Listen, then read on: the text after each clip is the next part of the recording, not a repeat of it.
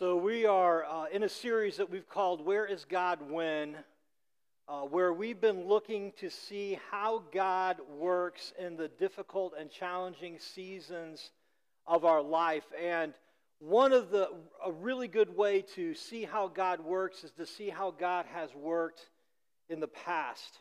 Not that God always works exactly the same way every time, but we're able to get some different principles that we can apply to our lives when we look back and see how God has worked in the past. And we've chosen to do that through the lives of two prominent characters in the Old Testament.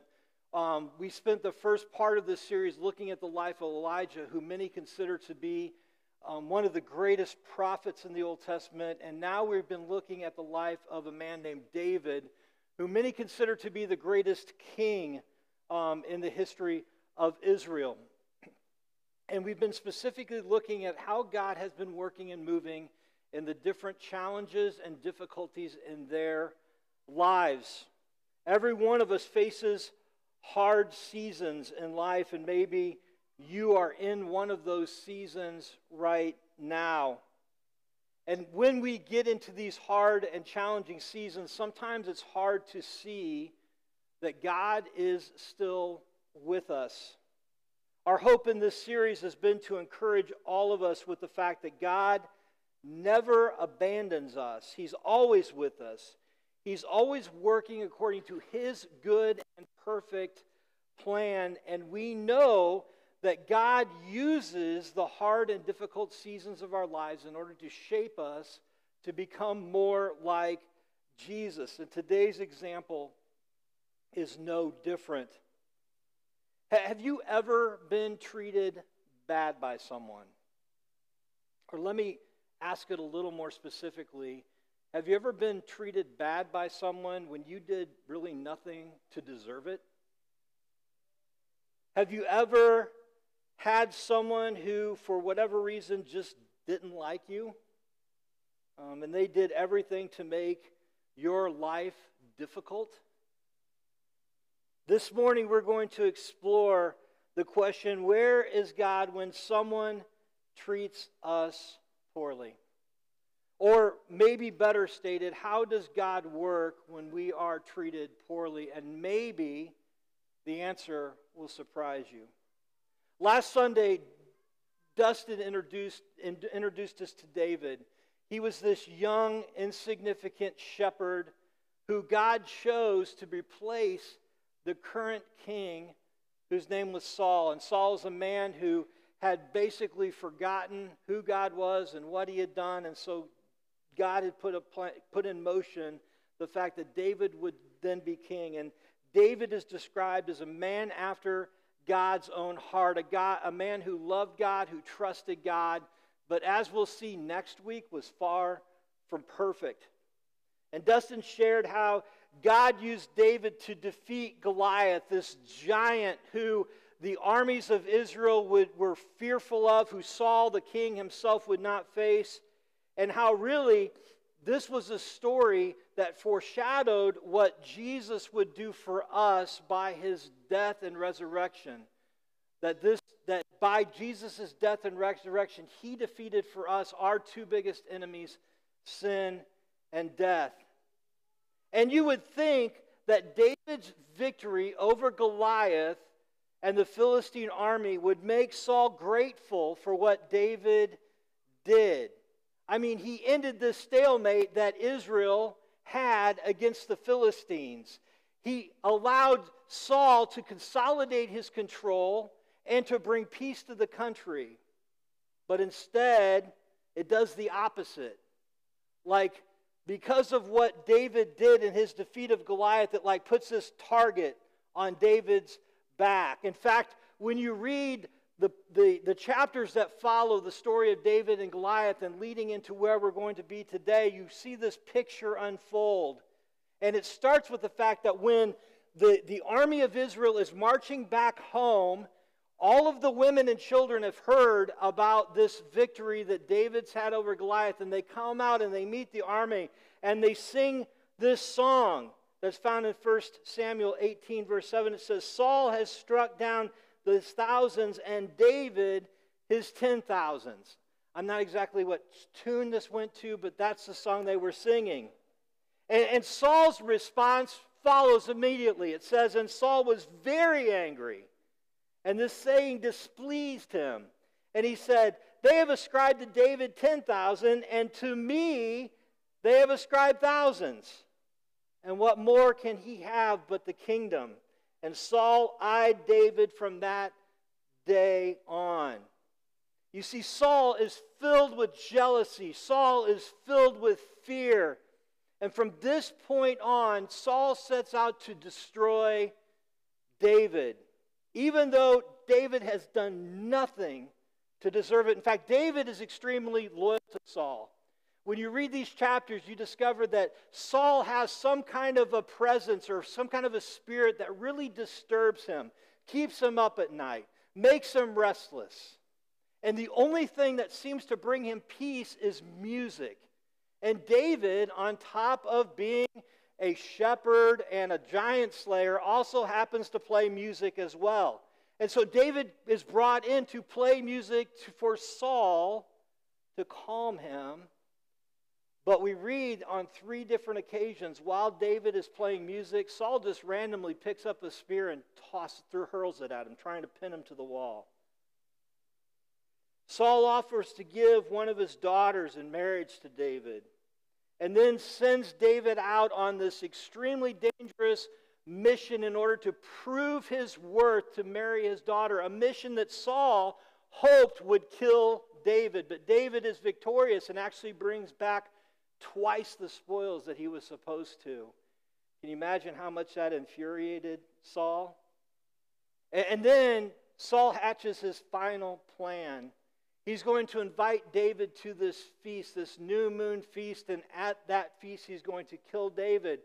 But Saul's son Jonathan becomes really close friends with David and warns him not to come to the festival.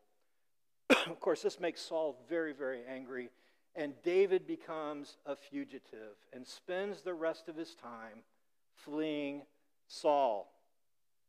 So you can say Saul has treated David poorly. And this is where we pick up the story that we're going to look at this morning. It's found in 1 Samuel chapter 24, and the words will be on the screen. When Saul returned from following the Philistines, he was told, behold, David is in the wilderness of En-gedi. Then Saul took 3,000 chosen men out of all of Israel and went to seek David and his men in front of the wild goats' rocks. And he came to the sheep's fold by the way, where there was a cave. And Saul went in to relieve himself. I love how honest Scripture is. Now David and his men were sitting in the innermost parts of the cave, and the men of David said to him, here is the day of which the Lord has said to you, behold, I will give your enemy into your hand, and you shall do to him as you shall seem good to you. Then David arose and stealthily cut off the corner of Saul's robe. And afterward, David's heart struck him, because he had cut off a corner of Saul's robe. And he said to his men, the Lord forbid that I should do this thing to my Lord, the Lord's anointed, and put my hand against him, seeing he is the Lord's anointed. So David persuaded his men with these words, and he did not permit them to attack Saul. And Saul rose up and left the cave and went his way. You see, Saul has been in pursuit of David and gets a tip that he's hiding out in this place called the En-gedi. And the En-gedi is about 3,500 acres in Israel that really is kind of an oasis in the middle of this desert landscape. It's got fresh springs, it's got vegetation, it has animals, so there's plenty of food and water for somebody who is on the run. A perfect place for David and his men to hide in. Also, in this 3,500 acres are at least 100 caves. Great places for people to hide who are trying to avoid being caught. So think about this. In this huge area, with all of these caves, what are the odds that Saul chooses the one cave that David and his men are hiding out in. And on top of that, you think about the circumstance of Saul going into this cave. I mean, Saul doesn't send his guards in ahead of himself to check it out to make sure it's safe for him to go in. You get the idea that Saul's need to relieve was urgent. And so this was a situation that Saul finds himself in. And David's men see this as his and their opportunity to finally put an end to this. Like, just kill Saul, remove him as king. David, you've already been anointed as king. Problem solved, we go on our ways. This must be God's plan to resolve this conflict between yourself and Saul.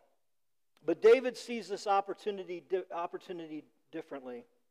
He trusts God. He knows that God has chosen Saul as the king, and because God has chosen Saul as the king, it's also God's responsibility to remove Saul as king. This is not David's position.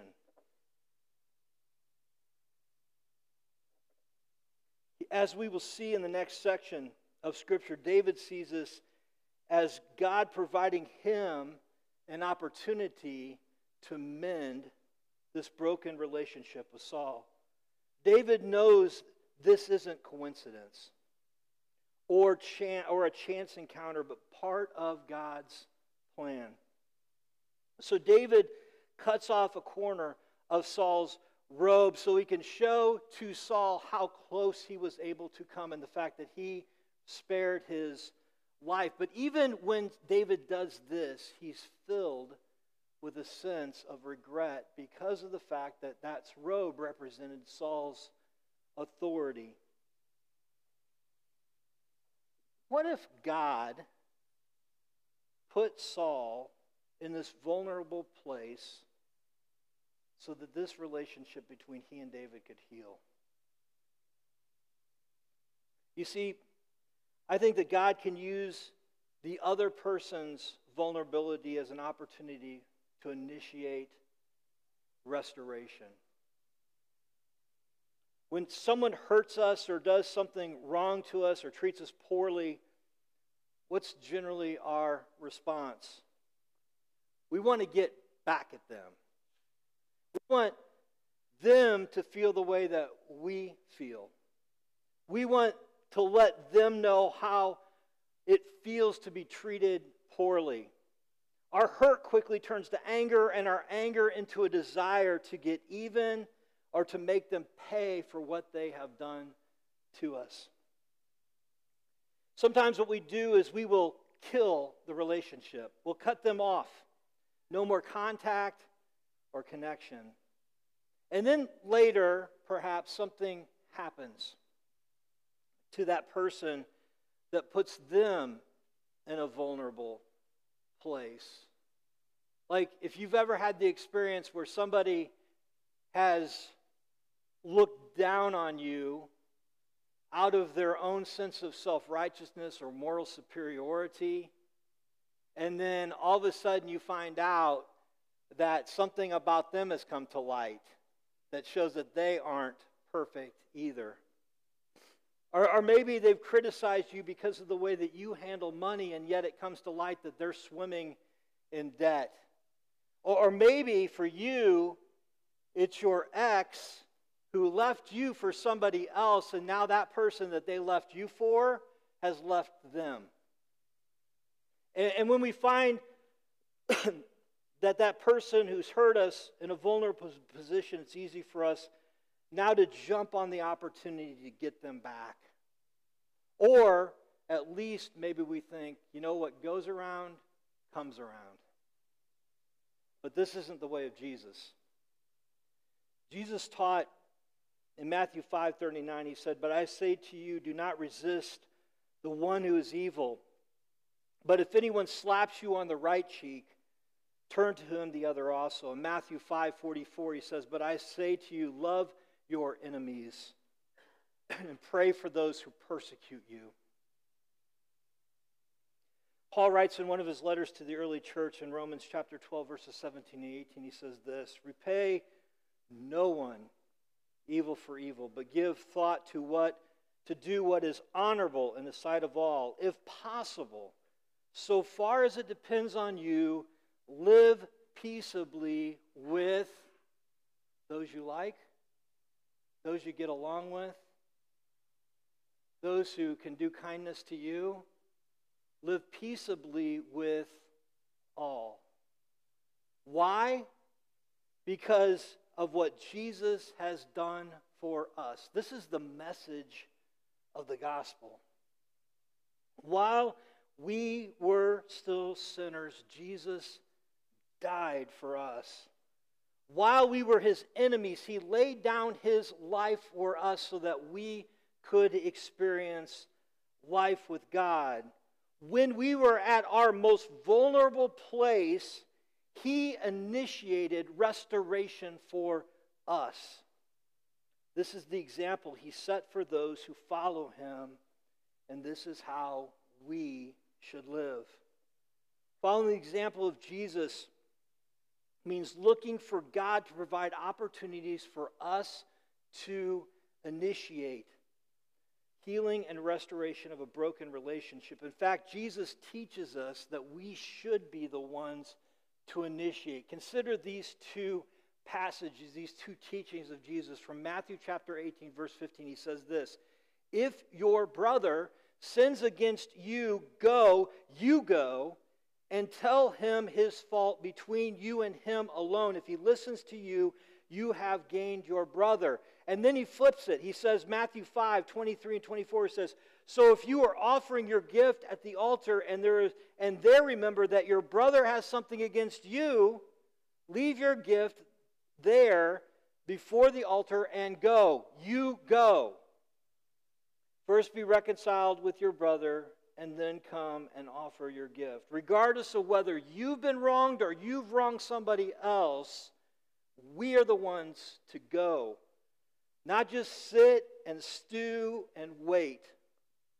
So my first question is this: who is it you have been wronged by, or that you have wronged, that you need to initiate restoration of a relationship with? Before we go on, I just want to make a side note about something that we read in this passage that I think is one of those verses that gets completely taken out of context. It's this idea of not touching the Lord's anointed. Maybe you grew up in a church, or you've heard this as part of a church experience, that those in church leadership are the Lord's anointed and nobody should touch them. Let me just tell you, that is not the application for this. This is not true. In fact, those in church leadership should be accountable. In fact, they should be the most accountable.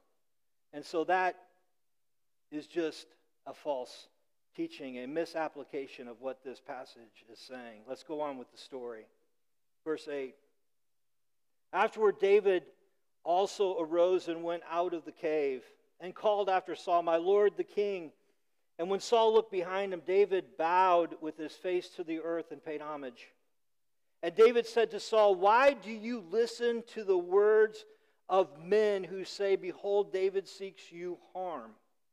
Behold, this day your eyes have seen how the Lord gave you today into my hand in the cave. And some told me to kill you, but I spared you. I said, I will not put out my hand against my Lord, for he is the Lord's anointed. See, my father, see the corner of your robe in my hand. For by the fact that I cut off the corner of your robe and did not kill you, you may know and see that there is no wrong or treason in my hands. I have not sinned against you, though you hunt my life to take it. May the Lord judge between me and you. May the Lord avenge me against you. But my hand shall not be against you. As the proverb of the ancient says, out of the wicked comes wickedness. But my hand shall not be against you. After whom has the king of Israel come out? After who do you pursue? After a dead dog? After a flea? May the Lord therefore be the judge and give sentence between me and you, and see to it and plead my cause and deliver me from your hand. David could have stayed hidden and just let Saul go on his way. He could have kept the corner of that robe just as kind of this trophy to show, you know what, I had this power, but I exercised restraint. I mean, David could have continued just to elude Saul. He never would have had to confront him or had any kind of conflict with Saul. But David chose a different path. Being a man after God's own heart, he chooses to initiate this reconciliation with Saul. I mean, just stepping out of the cave took courage and trust in God. But it's more important to note how David approaches Saul. Did you catch it? Did you catch what he did and what he said? First of all, he bows to Saul out of respect to him. And by bowing to Saul, he really puts himself in this very, very vulnerable place. He uses words like Lord and Father to address Saul. These are words of respect for him. He lets Saul know the decision that he made to spare his life was out of respect for his position and out of his loyalty to that position. He refers to himself as a dead dog or a flea. Like, compared to you, Saul, I am just nothing. I am insignificant. And here's the most important thing I think to note. David never mentions anything about how poorly Saul has treats him. He could have said, man, what's up with you and me and your spear? But he doesn't. David's approach with Saul is built on humility and vulnerability. I love the words of Proverbs 15:1. A soft answer turns away wrath, but a harsh word stirs up anger. Which leads us to the second principle. God can use our humility to bring about restoration. Remember, David hasn't done anything wrong. Of all the people who could have really blasted Saul and made a list of all the wrongs that have been done to him despite his loyalty, it's David. How we approach somebody, what we say, our posture toward them, it matters. So many times, especially when we've been hurt, we want to be confrontational. We want to list all the wrongs that have been done to us. We want the other person to know how much they've hurt us, how much hurt they've caused, and how much damage they've done. But that's not what David does. He chooses to be vulnerable. He chooses to be humble. How are we able to choose humility over listing all the wrongs that somebody has done for us? It happens when our sense of worth and value isn't tied up in how we've been treated by others. We aren't defined by how they see us, and we're not defined by how they've treated us. Instead, as followers of Jesus, our sense of worth and value is found in the one who knows us best, and in spite of our flaws and our faults, he loves us most. We love a God who loved us first, who demonstrated his love for us by dying for us so that we can be freed from the consequences of our sin and be brought back to life now and forever. When we've experienced his love for us and we allow God's Spirit to work in our hearts, he begins to align us with his will and desire. And our priority becomes the reconciliation of a relationship rather than the need to list all of the things that have been done wrong to us. We are able to put the one who has wronged us first, to humble ourselves. And that's really hard to do with the person who has caused us hurt. We are able to forgive because we have been forgiven by God. We certainly did not deserve to be forgiven, and yet he has forgiven us much. God is working in us through his Spirit to restore and reconcile the relationships in our lives. Who is it that God is opening up an opportunity to be reconciled with through your humility? Would you commit to pray for this? Would you be willing to step out of your cave and initiate the healing of a broken relationship. Verse 16. As soon as David had finished speaking these words to Saul, Saul said, "Is this your voice, my son David?" And Saul lifted up his voice and wept. He said to David, "You are more righteous than I, for you have repaid me good, whereas I have repaid you evil. And you have declared this day how you have dealt well with me, in that you did not kill me when the Lord put you into your hands. For if a man finds his enemy, will he let him go away safe? So may the Lord reward you with good for what you have done to me this day. And now behold, I know that you shall surely be king, and that the kingdom of Israel shall be established in your hand. Swear to me, therefore, by the Lord, that you will not cut off my offspring after me, and that you will not destroy my name out of my father's house." And David swore this to Saul. Then Saul went home, but David and his men went up to the stronghold. Saul really holds all of the cards here. He has the superior army. He is the king. And Saul is the one who's out for David. And I think the biggest surprise of this story is Saul's response. His repentance toward David. Even acknowledging the fact that he will become king, which leads me to the final thing that I think we see here, and that is that God can soften the hardest heart. While it is David's actions that Saul sees, it's really God who opens Saul's eyes and softens his heart. It's important to know that David started this process of reconciliation with Saul long before we get to the cave. David wrote a psalm while he was on the run from Saul, and it reveals why David was able to respond to Saul the way he did. It's Psalm 63, and I'm going to read that for us. Listen to the words and the prayer of David. He says this, "O God, you are my God. Earnestly I seek you. My soul thirsts for you. My flesh faints for you, as in a dry and weary land where there is no water.